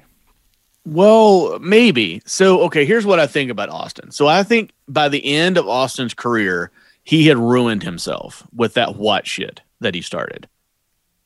You know what I mean? Like when he started that. Like the audience did not start that. He started that. Yeah. Where, you know, he would like say something and they would say what, and he would say something else. But now he can't deliver a promo because he can only say one line and then they say what. You know what I mean? And it grates on everyone's nerves. And I don't know. I mean, it's a WWE crowd. That's why they like it, because they're fucking idiots, I guess. But you know, but I think that was one of the things they were doing was trying to keep him from having to do long promos like he used to do, because they were going to interrupt him every sentence anyway. But also they were like also trying to put over how bad Kevin Owens' life choices were. because the whole thing, especially like where like Stone Cold is like it was like one of those things where it was like Austin didn't even know what to say. I didn't bring you here to talk. I brought you here to fight because I want to fight Stone Cold. Yeah. And then just like the look on his face, like how ridiculous this is. Like, why would you want to fight one of the baddest people to ever live? Yeah. I thought the match, if you can call it. I mean, yeah, it was a match. There was a lot of brawling, a lot of punches, good. A couple kicks in there. It was starting off a little slow, but then it looked like he was gaining like more energy. As more beer he drank, the more energy he gained. I thought that was pretty funny. I mean, he did look kind of old. Like you could you could tell that he's almost 60. Well, he looked like Goldberg out there. They kind of had like similar look in a way. Who also looks really old. Yeah. So I mean, but yeah, but I mean, it was good. One thing that was surprised me was Byron Saxton really took a really good stunner. Yeah. Well, I think he took one before. Like he took one at that 316 day during the pandemic. So okay, I probably didn't watch that. Yeah. I'm probably the only one that remembered that. But I thought, I was surprised that Austin took a bump, and he took a bump, and it was only outside of the ring. Like he was taking bumps like outside the ring. I don't remember if he even took one inside the ring, but he took took a suplex on the floor, the concrete floor. He took a post. He went against the barricade. I was like, okay, at least he's taking some bumps and shit. That's pretty crazy. And then, of course, he was just beating Kevin Owens' ass. He didn't do some of his signature spots. He did a couple of them, but he didn't do all of them. Like, he didn't do the Thez press. He didn't do the running to the ropes and doing the elbow into the face. We did. Oh, yeah, that's true. Yeah, he did the. He flips you off. Yeah, and then he did do the stomps in the corner, the stomp in a mud hole in his ass. That's what I like to call it. In the corner. And then he drank his beer. Right. So I thought it turned out to be a better segment than I thought. And then I think that you thought as well too. Yes, it was much better than I thought. Because I thought this show was going to end on basically a talk show. And then Kevin Owens was going to get beat up for about 2 or 3 minutes. And that was going to be the end of WrestleMania. Yeah. But it actually was a lot better than I thought. So definitely a fun show. Tonight will be number 2, so we'll see how that goes. Looks like tonight's not going to have as many surprises. It's not going to, I don't know. I mean, obviously the AJ and Edge match should be good, so it should be a pretty fun show. So yeah, that might be the match of the night tonight. Yeah. I mean, tonight I'm only really interested that I can think of in seeing the tag match, the Raw tag match, I guess. Yeah. AJ and Edge, and then Roman and Raymond Reigns. Yeah. Sam Raimi and Reigns. Brock. Sam Raimi Reigns on the show. Exactly. To see who wins that. But yeah, so that would be our segue into Evil Dead, I guess. Yes. Let's get on into the main portion of our show, starting off our April month hot with some Evil Dead reviewing. So before we get into the movie, I just want to talk a little bit more. We talked a little bit more about the movie at the beginning of the show, but this movie was actually inspired by a short film called Within the Woods, made in 1978. And this is kind of like where you kind of make like a short film and then you try to show it in front of a bunch of people to try to get bigger one made. So trying to get some backers behind this. Nowadays we would do like a Kickstarter. You know what I mean? Like you would, you would make a project and you would put it on YouTube or something, or put it on a certain campaign, and you would keep showing it. Then you would ask for some backing, or if anybody wanted to back it, or you try to get it up to some executives or some friends, to try to get some more budget for the film. During this day they had had it on tape, or like a little film tape, and they're trying to show it from a bunch of people, but nobody was buying it for a long time. So they eventually got some budget to do the film, and then basically it was a whole crew from Michigan. They all went to this certain cabin in the Tennessee area. So yeah, which is not far from where we are right now. Yes. And which part was it? Would they film this in? They're in what's that little town? It's near. It's kind of between Knoxville and Gatlinburg. I think it's called Morristown. Yeah, That's what the Morristown, name is. yes. Morristown, Tennessee. So pretty crazy stuff when it comes in. But you know, enough backstory and everything. Let's get into the actual Evil Dead, aka Book of the Dead. Yeah, I think the alternate titles are all better than Evil Dead, by the way. I think Within the Woods or Book of the Dead would have been a better title than... You don't like Evil Dead? I just think it's generic sounding. Yeah, a little bit. I mean... Well, it's crazy because, hate it. you know, when you see like the behind the scenes, the whole running title for the movie was Book of the Dead. Yes. So, I mean, I thought Book of the Dead would have been a pretty good title too. But Evil Dead kind of seems like it's more like franchisey. You know what I mean? It does. So, but let's get into it, everybody. Let's get into the Evil Dead. No,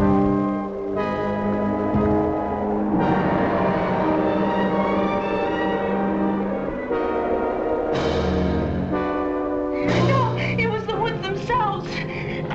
They're alive, Ashley.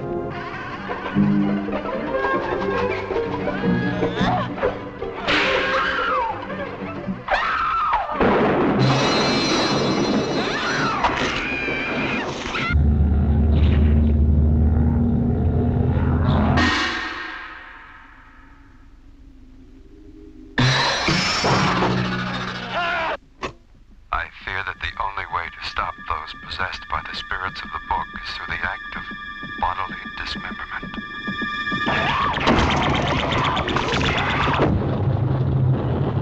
I don't care what happens to her. She's your girlfriend. You take care of her.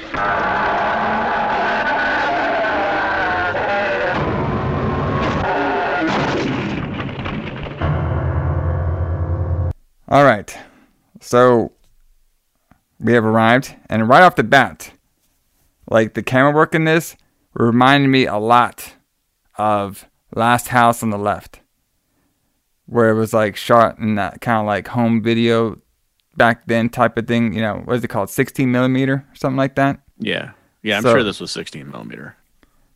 So I thought that was very, very, you know, I noticed that right off the bat because, you know, obviously you could tell right away, okay, there's not going to be a shit ton of Hollywood production behind this movie, but you could tell there's some stuff going on. So we see the yellow car, which has been in Sam Raimi's movies. It was even in Spider-Man. He likes to have that car appear out of everywhere. Do you remember what kind of car it was? I don't remember specifically, but I'd forgotten that until you just mentioned it. That yellow car is in every one of his movies. Yeah, I think it's almost all. I think it's a Plymouth, but so we're starting out the Evil Dead. We have our cast in the car. We have Ash, which is of course Bruce Campbell, aka Ashley. I think this is like the only movie he was like known as Ashley too, because I remember them just saying Ash in the rest of the movies. I think they just call him Ash the rest of the time. Yeah, we have his girlfriend Linda with the Michigan shirt on, and we have Cheryl, and we have Shelly, and then we have our boy Scotty, and they're all taking a nice little trip to a cabin in the woods. And, you know, in this car scene, you know, they're just talking a little bit about, you know, we got this cabin for cheap. Some people were like, some of the girls like, I don't know, you know, how's it going to look in there? Is it going to look like crappy? So we're basically, you know, normal horror movie stuff. Teens taking a trip into the cabin and seeing what's happening. But we can see where we have the camera. So this movie does a great job of having the camera like slow motion throughout everything. And apparently that was just Sam Raimi just like walking sometimes or strapping the camera onto him. And the first scene kind of shows it going through a lake. And we basically have this whole there's something following the kids or like this particular area, something out there. And the car eventually almost crashes into a truck. And the truck, and then eventually, before it crashes into it, he spins it out.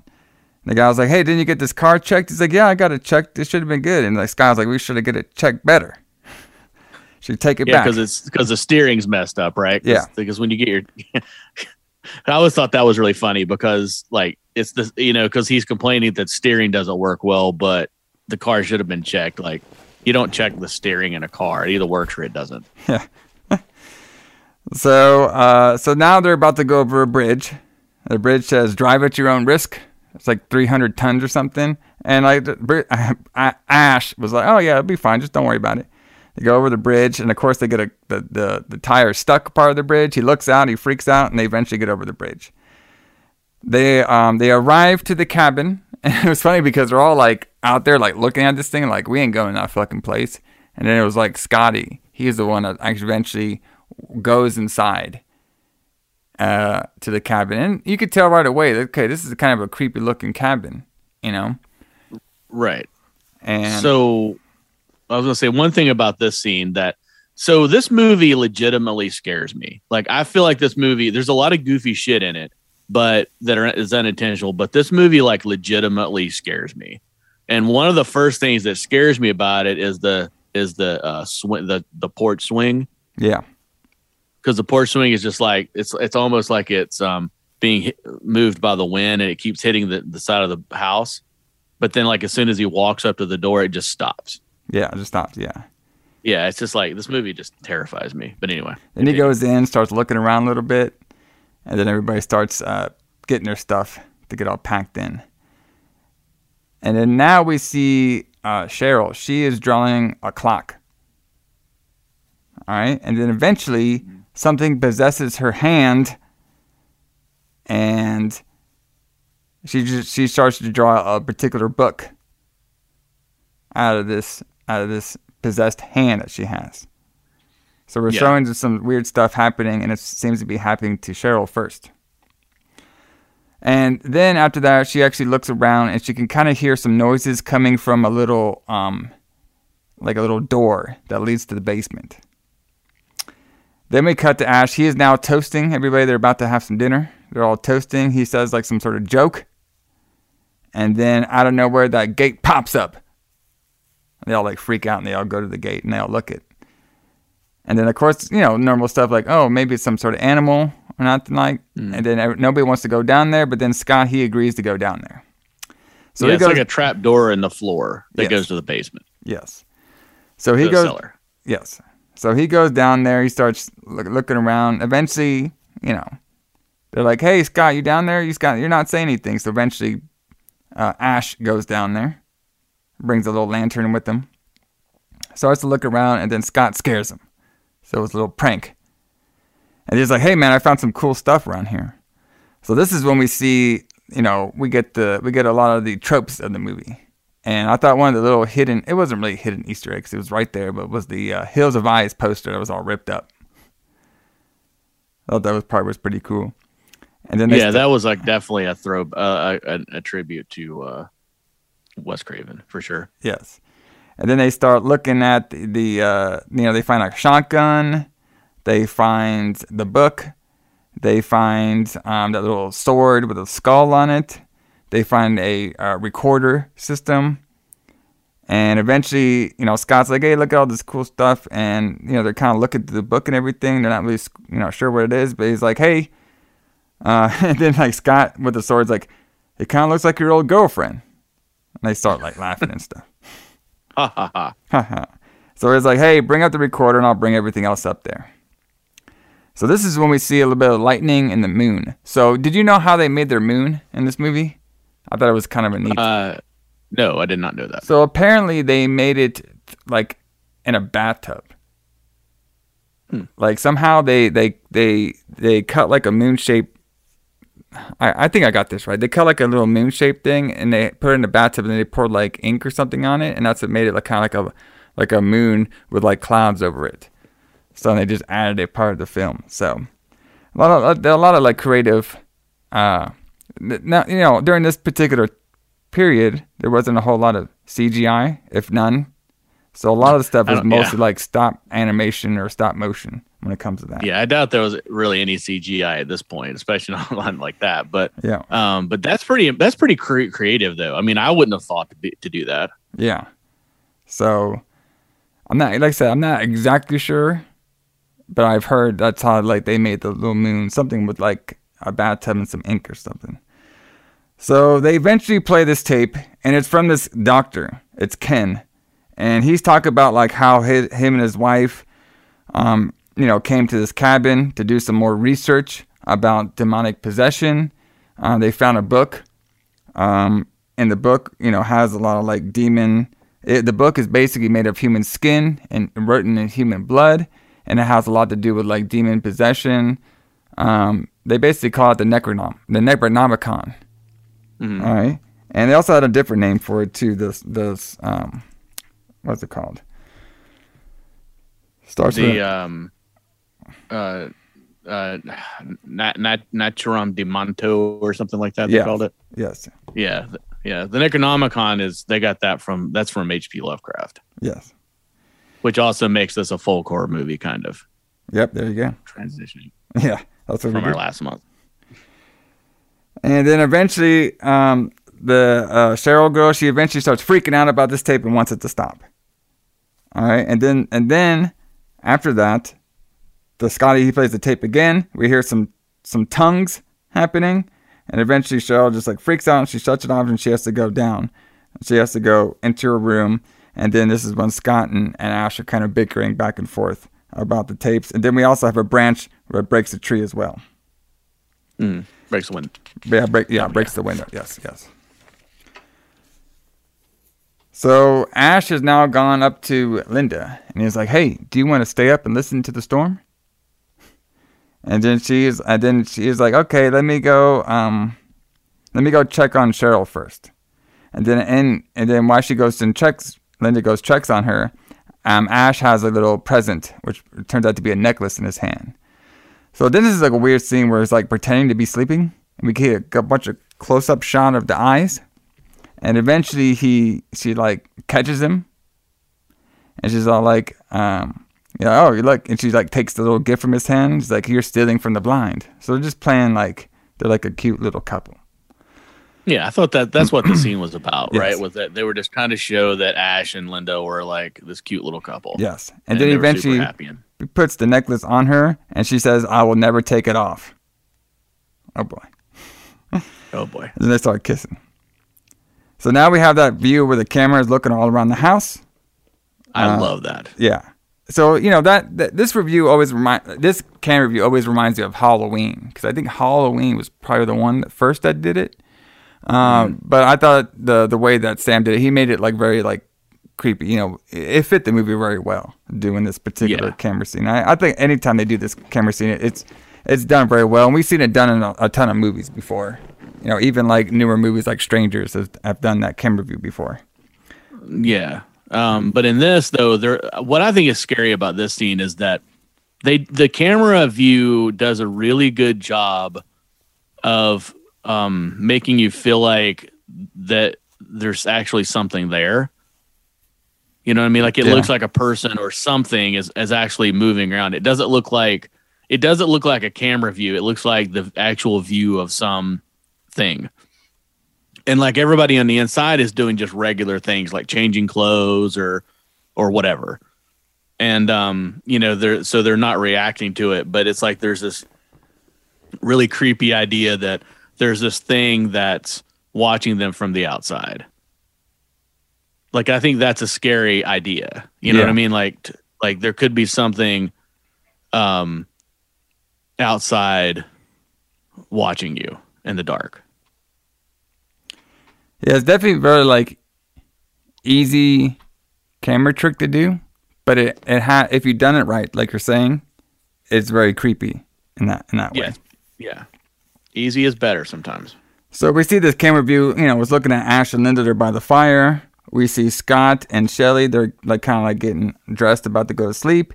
Then we see Cheryl, she's just reading a little book, and then you can hear a whisper saying, "Join us." join us. And she's like, she hears it. And she's looking through the window and she's looking outside. And then she eventually just goes outside. I'm like, oh, fuck. This girl. She's like, fuck it. I'm just going to go outside. And she goes outside. It's like, hey, I heard you. Is anybody out there? And then, of course, we hear like the little wolf and stuff.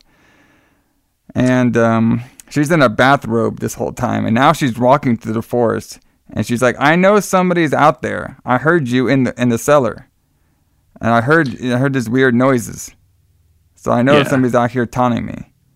And then we see a ton of smoke everywhere. And this is when we see a bunch of trees start moving around. Like a couple of branches start moving around while she's walking. Right. And she's not even wearing shoes, right? No, she's not wearing shoes, yeah. Like there's no, like nothing in this scene makes any sense. Like there is, like it doesn't make sense that she would even, as freaked out as she was about it, like it's weird that she would go investigate it by herself. Yeah. Because she hears this thing talking. And then only to her at this point. And she's then also like no one, there is no, I mean, I know everybody's not from there, but there's no way that you would go out in November in Tennessee in the woods with no shoes on. Yeah, and just a bathrobe. Yeah. Yeah, that would never happen. Trying to find something. So this is when we get the branches, they start attacking her now. They start wiping themselves to get her. They eventually rip off the bathrobe. She's just under some shorts and a t-shirt right now. They start wrapping herself against the leg, pushes her down, and of course, at first, they open up the legs a little bit and stuff. So once they start opening up the legs, okay, this is a little weird. But it wasn't until the final scene where the fucking stick just goes right into her fucking stuff. I was like, oh shit! I remember seeing that from the first time. I was like, okay, I didn't see that coming. Yeah, I was. I mean, I wouldn't say I was shocked, but I was like, holy shit! Like I did not think that was going to be what happened here. Yeah, and of course, with the branch, wrapping around her boob as well too. I was like, okay, this branch is trying to cop a field. All right. I mean, that's a pretty good effect, though. I wonder how they did that on the budget that they had. Like how they did. Maybe it was stop motion. Yeah, stop motion. I don't know how they did that, but that was kind of cool. The way they wrapped the branches around her legs. They could have done that in reverse motion. I guess they could have wrapped it around her legs and slowly pulled them off. But then reverse the film so it looked like it was going around her. Yeah. But the ones where it was like wrapping around her boobs, I have no idea how they did that. So she eventually escapes after this tree was trying to get itself some. And she's running all throughout this forest. And I actually thought this her running scared was very well done. Like, it kind of reminded me of the Texas Chainsaw Massacre one, the original one, when she was running kind of like through the forest and stuff, or running out back. Just I like this type of running. Like this, it just makes you feel like, okay, this is like looks a little more realistic. You know what I mean? Not a whole lot of camera cuts, almost like one shot in a way. Going through the forest, taking real bumps and stuff, running to the door, screaming. I thought this was really well done. Of course, you had that camera following her throughout the forest too. That little camera that guide you, like kind of like the guiding course to her. Eventually she's trying to bang on the door and everything, and eventually she nobody's hearing her or anything. She tries to grab the key, but the key's stuck. And eventually Ash opens up the door, grabs her hand, and pulls her inside. And then Cheryl's not freaking out. She's like, we gotta get out of here. I'm not staying here at all. The forest is and then Ash's like, oh, did something get you out in the forest? She was like, yes. No, not something in the forest. The forest is alive. The forest was attacking me. And of course, everybody's just thinking like, okay, she's just a little crazy over here. And she's like, no, I want to get out of here. I want to go stay somewhere in town. We have to go right now. And eventually Ash agrees, okay, I will take you out of town. And then everybody else is just kind of like staring at her. Like they don't know what's going on. So eventually Ash brings her into the car. They all stare. There was a really cool shot where they're all like looking at her. And they have that light in the background. So you can't even see their faces really. And they eventually go, and they go to the bridge, and Ash, like, there's a ton of smoke in this movie. Like, I think half the movie was done on fog. Like, this movie had a ton of fog in it. Yeah. Well, did they talk about how they did the fog in the documentary you watched? No, I didn't. Because it was like this oil-based fog. It was made like basically the way I understand that a vape thing works now. You know how people vape or whatever. Yeah. I don't know. I don't do that. So I don't know anything about it, but apparently that's how it works. So you had this oil like a oil in a container, and then it would go through a coil that heated it up, and then it would make fog. But then sometimes they were saying that it wouldn't heat up quick enough, so it would squirt this like really hot oil like all over you, and they would constantly get burned because of the oil. But yeah, it was like this. They used all of this like vapor fog constantly through this entire movie, which I think is one of the things that makes the movie look good. Yeah, definitely. And I like the part where like they're in the car and the car won't start, and Cheryl's like, "It won't let us leave," and then the car like just starts. So they're going. I mean, she's not wrong though. Yeah, she's not wrong. No. So they're going. So everybody goes back inside, and then they eventually go up to the. So they eventually go, and Ash stops the car. He's like, "Hey, wait here." So he goes up to see, what's going on with the bridge, and eventually Cheryl, she doesn't get out. She walks up, and she sees the bridge is all messed up now, broken, everything, and then she starts freaking out a little bit. And eventually Ash grabs her, and then she's like, really like, "Oh, it won't let us leave. It won't let us leave. Like, you gotta listen to me. It's not gonna let us leave." And then we see Scott. He's now chopping some wood back inside the house. And then we have Ash. He's listening to the tape again, just by himself. And the guy on the tape is saying, "My wife became a demon. The only way to stop her and these demons is to do total body dismemberment." Oh, yes. All right. And one thing I was thinking of, too, is that people who aren't from this area might think that, well, why don't they just go another way instead of taking that bridge? Why don't they just go another way? Yeah. There probably isn't another way to get out of here. Like a lot of those really like, Eastern Tennessee, Western North Carolina back roads, like there's one way to get places and that's it. Well, they do bring it one up. Dirt road, and that's it. They do bring up later on that there was a trail that they found, but the problem was the trees and stuff kept attacking everybody. So. Oh yeah, you definitely can't go through the woods. Yeah, you get Woods attacked. will kill you. Yeah. So while Ash was listening to this tape, Linda and Shelly, they're playing cards. And eventually, Linda's doing pretty good about guessing it. But then Cheryl, out of nowhere, says, "Oh, it's this card." She kept guessing all these cards. And then she looks over, and she is now turned into a possessed demon. Also terrifying. Yes. Where she's, like, guessing all the cards and getting more, her voice gets more exaggerated as she starts guessing cards, and she gets more possessed. Terrifying. And it basically is saying, like, why have you disturbed our sleep? You all will die. One by one, we will all take you. And then she falls down. That I love that too. Like the whole one by one we will take you. God, it's just creepy. Like it's scary. This is truly a scary movie. Yeah. As opposed to the bullshit we see today where it's just jump scare after jump scare after jump scare. It's just like they're just creepy voices that just terrify you. Yeah. I don't know how to explain it. It legitimately scares me.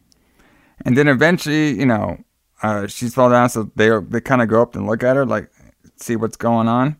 And eventually she grabs, like, a pencil, and then she fucking stabs the fuck out of Linda's ankle, which is one of our first, like, crazy gory scenes. Mm-hmm. Looks like it hurts. Yeah. And then Cheryl starts whooping everybody's ass. And our boy Ash takes his first bump into a bookcase.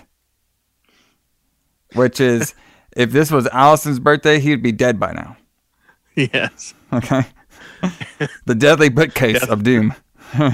Death by bookcase. But Ash is tougher as he goes on to show us that he's the toughest person that has ever lived. Yes. And then eventually Scott pushes her down into the basement. Then they basically lock Cheryl up in his basement. Cheryl is now Demon Cheryl, and she's been locked up in this basement now. And this is when Ash puts Linda to sleep, and then they're basically he's bringing up to Scott like, we should get out of here, like we should probably leave this place. And this is when, you know, saying like, well, the bridge is not there. And Shelly, she's like freaking out a little bit. She's like, look at what's going on with Cheryl. Like, look at her eyes. What's wrong with her eyes? And I was just thinking, fuck, man, her face is crazy. Like, fuck her eyes. Like, her whole body is fucking like, this girl's, she looked like she looked like a demon, basically. Like, fucking her eyes, man. Yeah, like her whole face is all fucked up, and they're like, well, what's wrong with her eyes? Yeah. So, and she's like, she's making these horrible noises. Yes. And then eventually, you know, Scott calms down Shelly. So, and then eventually, she's like, you know, they think there's something out there. Shelly's saying like, hey, you know, she's looking at the window. She's like, I think there's something out there, like, trying to get me. And then Scott was like, listen, man, you just need to go to sleep, and, you know, we'll figure out what to do, you know, in the morning time. And then eventually something like burst through the window. And this is when, like, Ash, like, he is like just on a couch, just chilling out. And then Scott goes into Shelly's room because they heard a crash go through a room. So he's searching through her room and everything. He's, you know, looking out the window, looking into the closet, looking into the bathroom, and eventually was in the bathroom. He turns around. That's where Shelly is. She is now turned into a demon. She starts attacking Scott by scratching his face. So, you know, this movie did have a couple of those slow jump scares, but they were done really well. Yes, there were some jump scares. Like, yeah, I mean, there's quite a few, but it's not overly done, and it leads. It builds suspense. Like, you don't really know what's going to happen. Yeah. And these people kind of react in a way that, you know, regular people might react in this situation. Like, you know, like their friend gets possessed by a demon and they don't really know what to do. So they lock her into the cellar. Yeah. I mean, I don't know what else I would do in that situation.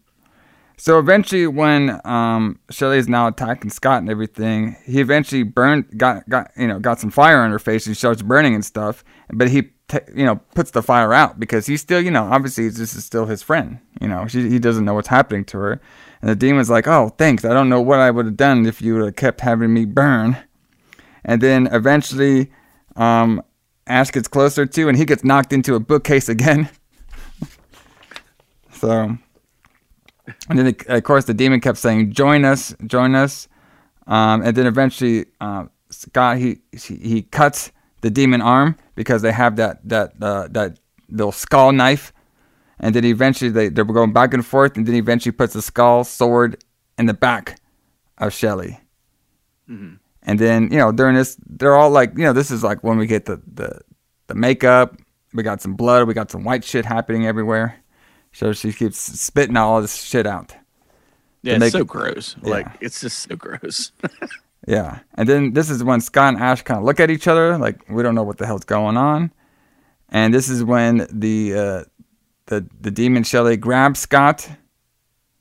Scott gets away, and he eventually grabs an axe, and he starts chopping up Shelly's body. And then while he's doing this, Ash just looks like freaked out in the corner. So, and this is when, you know, he's chopping up her legs, arms, head, everything. This guy is not stopping. And then he was all like, Ash was like, Scott, you know, what are we going to do? You know, Shelly, she's a friend of ours, you know? And then Scott was like, he's like, what we're going to do is we're going to bury her. We're going to bury her right now. And then Ash says, we can't bury Shelly. She was our friend. Yeah, she's our yeah. She was our friend. So then they go bury Shelly out there. And then Scott's like, listen, man, I got to get out of here now. And then Ash is like, man, we can't leave. Linda, like, her leg is all fucked up. She can't walk through the forest with her leg. She's all like, listen, like, you know, the bridge is, I know the bridge isn't messed up, but I think I could find a hiking trail around here. There has to be like an old hiking trail I can go around. And then like, Ash's like, well, there has to be another way. Like, Linda, she can't even walk or stand. He's like, listen, man, like, you and Linda, you guys are a thing.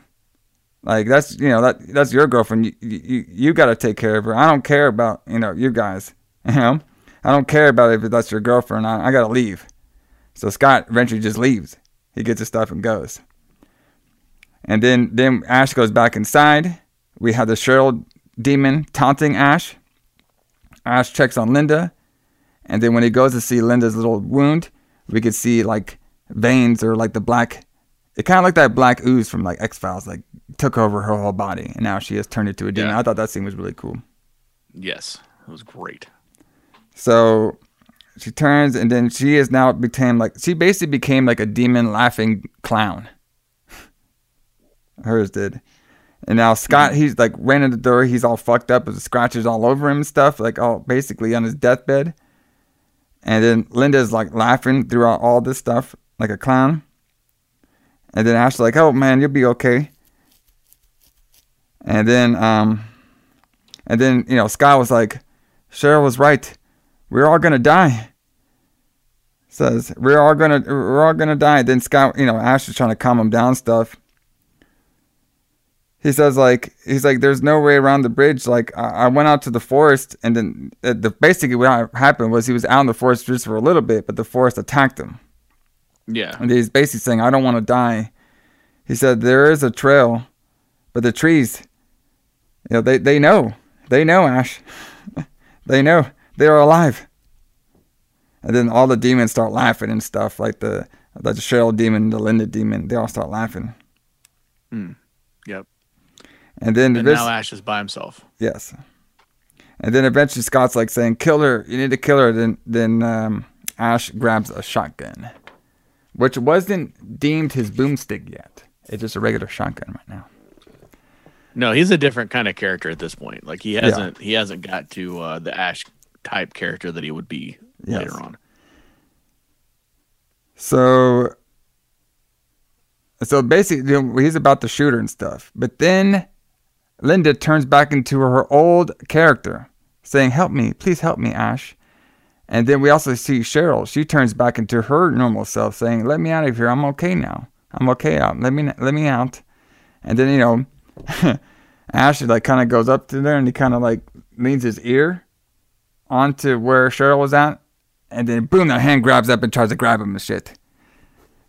And then basically when he had the hand grab him and stuff, apparently his sister was the one that was Cheryl. He's like, "You bastard! Why are you guys torturing me like this?" And then Linda turns back into a clown as well too. And they're like, "We're gonna go get you." And then he eventually just like grabs Linda and like drags her outside. And he pulls her outside. We see a blood moon this time. He just grabs her outside and comes back inside. He gives Scott some water, saying like, "Hey, the sun's almost up. You'll be up, and then when the sun gets up, we'll all get out of here, and we'll all be okay." You, me, and he's like, "You, me, Shelly." He's like, well, not Shelly. Like, yeah, Shelly, yeah, she's pretty much dead. Well, not Shelly. Yeah, not Shelly. All of us but her. She's kind of cut up right now. And then he starts to hear us laughing, and then this is when Linda comes in and starts cutting him. And then when she cuts him with that, kind of like that demon sword, she starts to lick the blood off of it too. And then they start fighting a little bit. She says, "Join us. You will join us." And then during this time, Cheryl, the demon Cheryl, she was eventually escaping out of her little locked up cabin. All right, and this is when Ash, he eventually stabs Linda in the back. Okay, so this is when Ash drags Linda to like basically drags her into like the area to chain her up, and he grabs a chainsaw, and he is about to go chop her up because obviously the tape says the only way to kill these demons is if you do total body dismemberment. Right. And he's about to do it, but then he sees the necklace. He's like, "I just can't do it. Can't do it." So then he goes and starts to make a grave. And to go bury her. Now he's going to bury her instead of cutting her up. Yes. And this is when Cheryl, she's making more progress of getting out of the basement. So while he was going to go bury her, the Linda demon eyes open. She eventually starts to attack him. He takes like this like pillar or something like that, starts whacking her around the place. It just whacks her in much. And then he eventually was going to go put her in the gravesite. And he eventually puts her in the gravesite, buries her. He sees the necklace that he gave her on the floor. And right when he went to go get for the necklace, Linda's hands grab him. And she gets out of the burial site. And then she starts, then this is when he starts kicking her ass with the board. And then he eventually whacks her head off. And then all the blood starts pouring on him from Linda's dead body while the head was laughing. Right.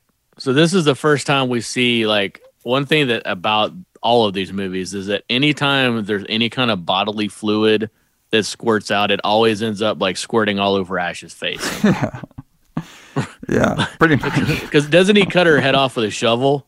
Like yeah, he swings the a shovel and cuts her shovel. head off. Yeah, and then her body falls on him, and then like it just squirts his like gooey blood all over his face. And this is a theme that continues through all the movies, but especially this one, where it just keeps happening over and over and over again.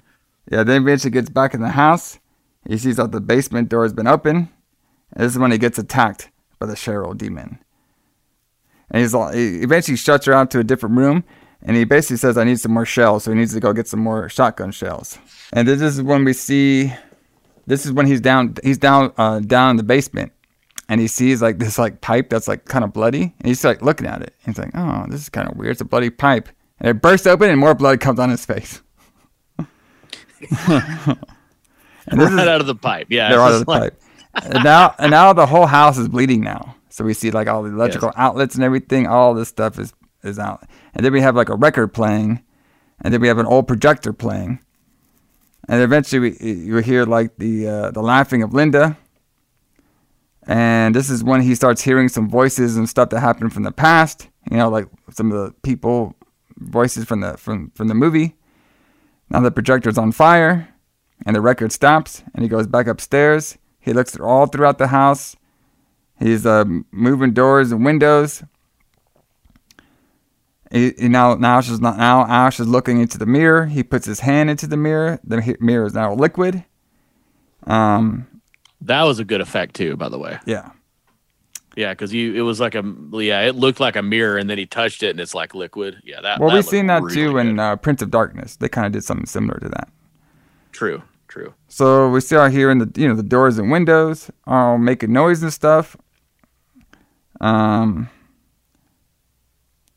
He starts to freak out, shoots the window.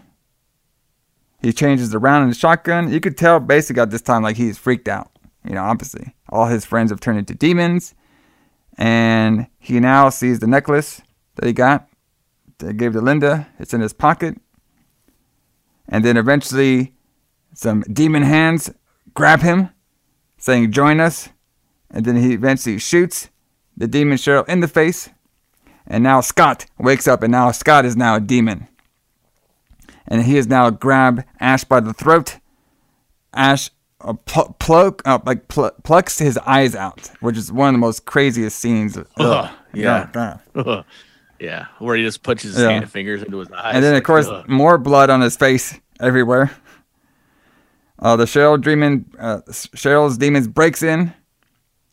Another book closet falls on Ash again. Then Scott's grabbing his foot.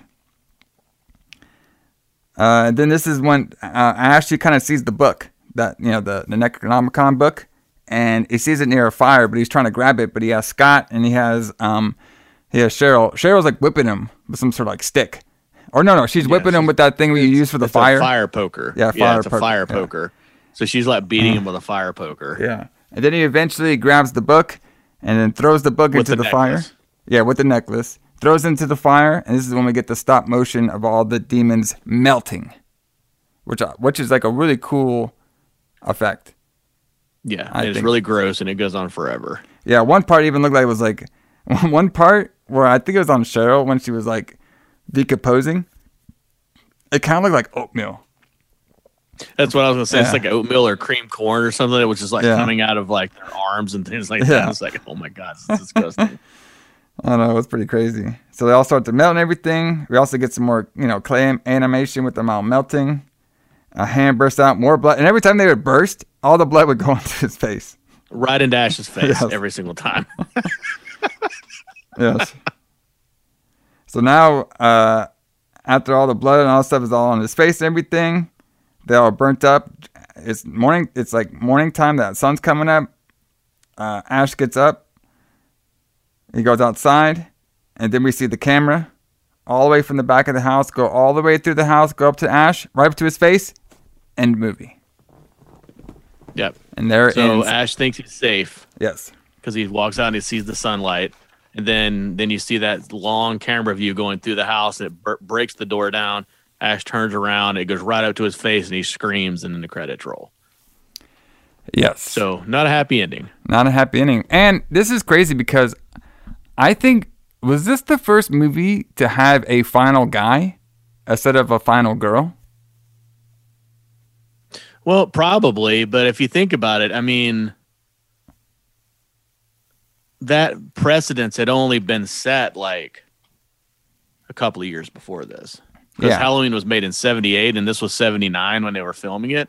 So, I mean, Halloween has the final girl. I mean, that's probably not the first movie, but that's the first final girl movie I can think. Oh, Chainsaw, it was 74, had a final girl. I mean, I think most of the movies had the trope of you had to have the final girl, you know, the protagonist girl, like the strong character girl who survives at the end. Right. Well, there probably has been movies that had the maybe final guy or guy saving it, but like this movie might have to be like one of the ones that's like, you know, it's very rare that you would see that basically in horror movies where you have a final guy, you know. Right. It is rare, and he definitely has the final girl trope.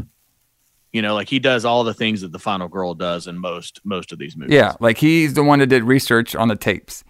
He's the one who wanted to protect somebody. He was like the guy who was, you know, the character's most leaned on for support.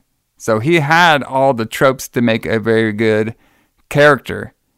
It just you know, when it comes to horror movies, most of that character is mostly designed for women, but I liked it how they put it on the guy for the change. So definitely something pretty cool. Yeah. Mm-hmm.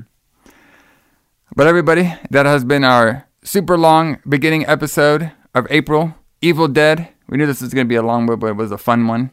A whole lot of stuff to talk about. You know, I mean, obviously the Evil Dead franchise is one of the biggest. They still even make movies and TV shows to this day when it comes to this franchise. So, but join us here next week as we go over Evil Dead 2. Yes, we are finally doing sequels, brother. So that one should be a very fun one here on the Retro Blood. And Allison, do you have any other final words you would like to say about Evil Dead? Nope. I would just say that you should watch this movie because it's a fantastic horror movie. I mean, it is fantastic. I don't know if I would eat anything while I watched it, but it is a fantastic movie. That's right. All right, everybody. We're going to leave you guys with some anti-scene. What song would you like to play for the anti-scene there, Allison? Oh, Animals, Just Eat 'Em. Animals, Just Eat 'Em, brother. Just like our demon Cheryl does, where she sees some animals out there in the woods, she will just eat them. Or maybe. Or eat anything, I guess. So, everybody, this is Anti-Scene. Animals, Just Eat 'Em. J.A. Allison, James Klein. Join us next week here on the Retro Blood as we go over Evil Dead 2. And if you guys plan a trip to the woods, make sure there's at least a back exit. If you can. But we'll check you out, everybody. Check you out later. Yeah.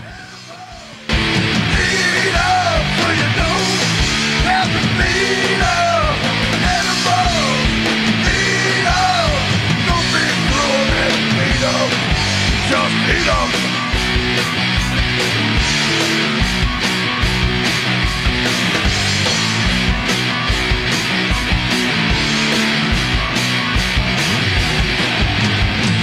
Dummies eat cats. All they do is sleep in bed. People that try to eat cats. People that hate to eat bats. And you have a problem with that. Gordon Liddy ate a rat. Give me a little much, kill that hog. Fuck the thing, just give me a hot dog. Animals, eat up so you don't have to feed 'em. Animals,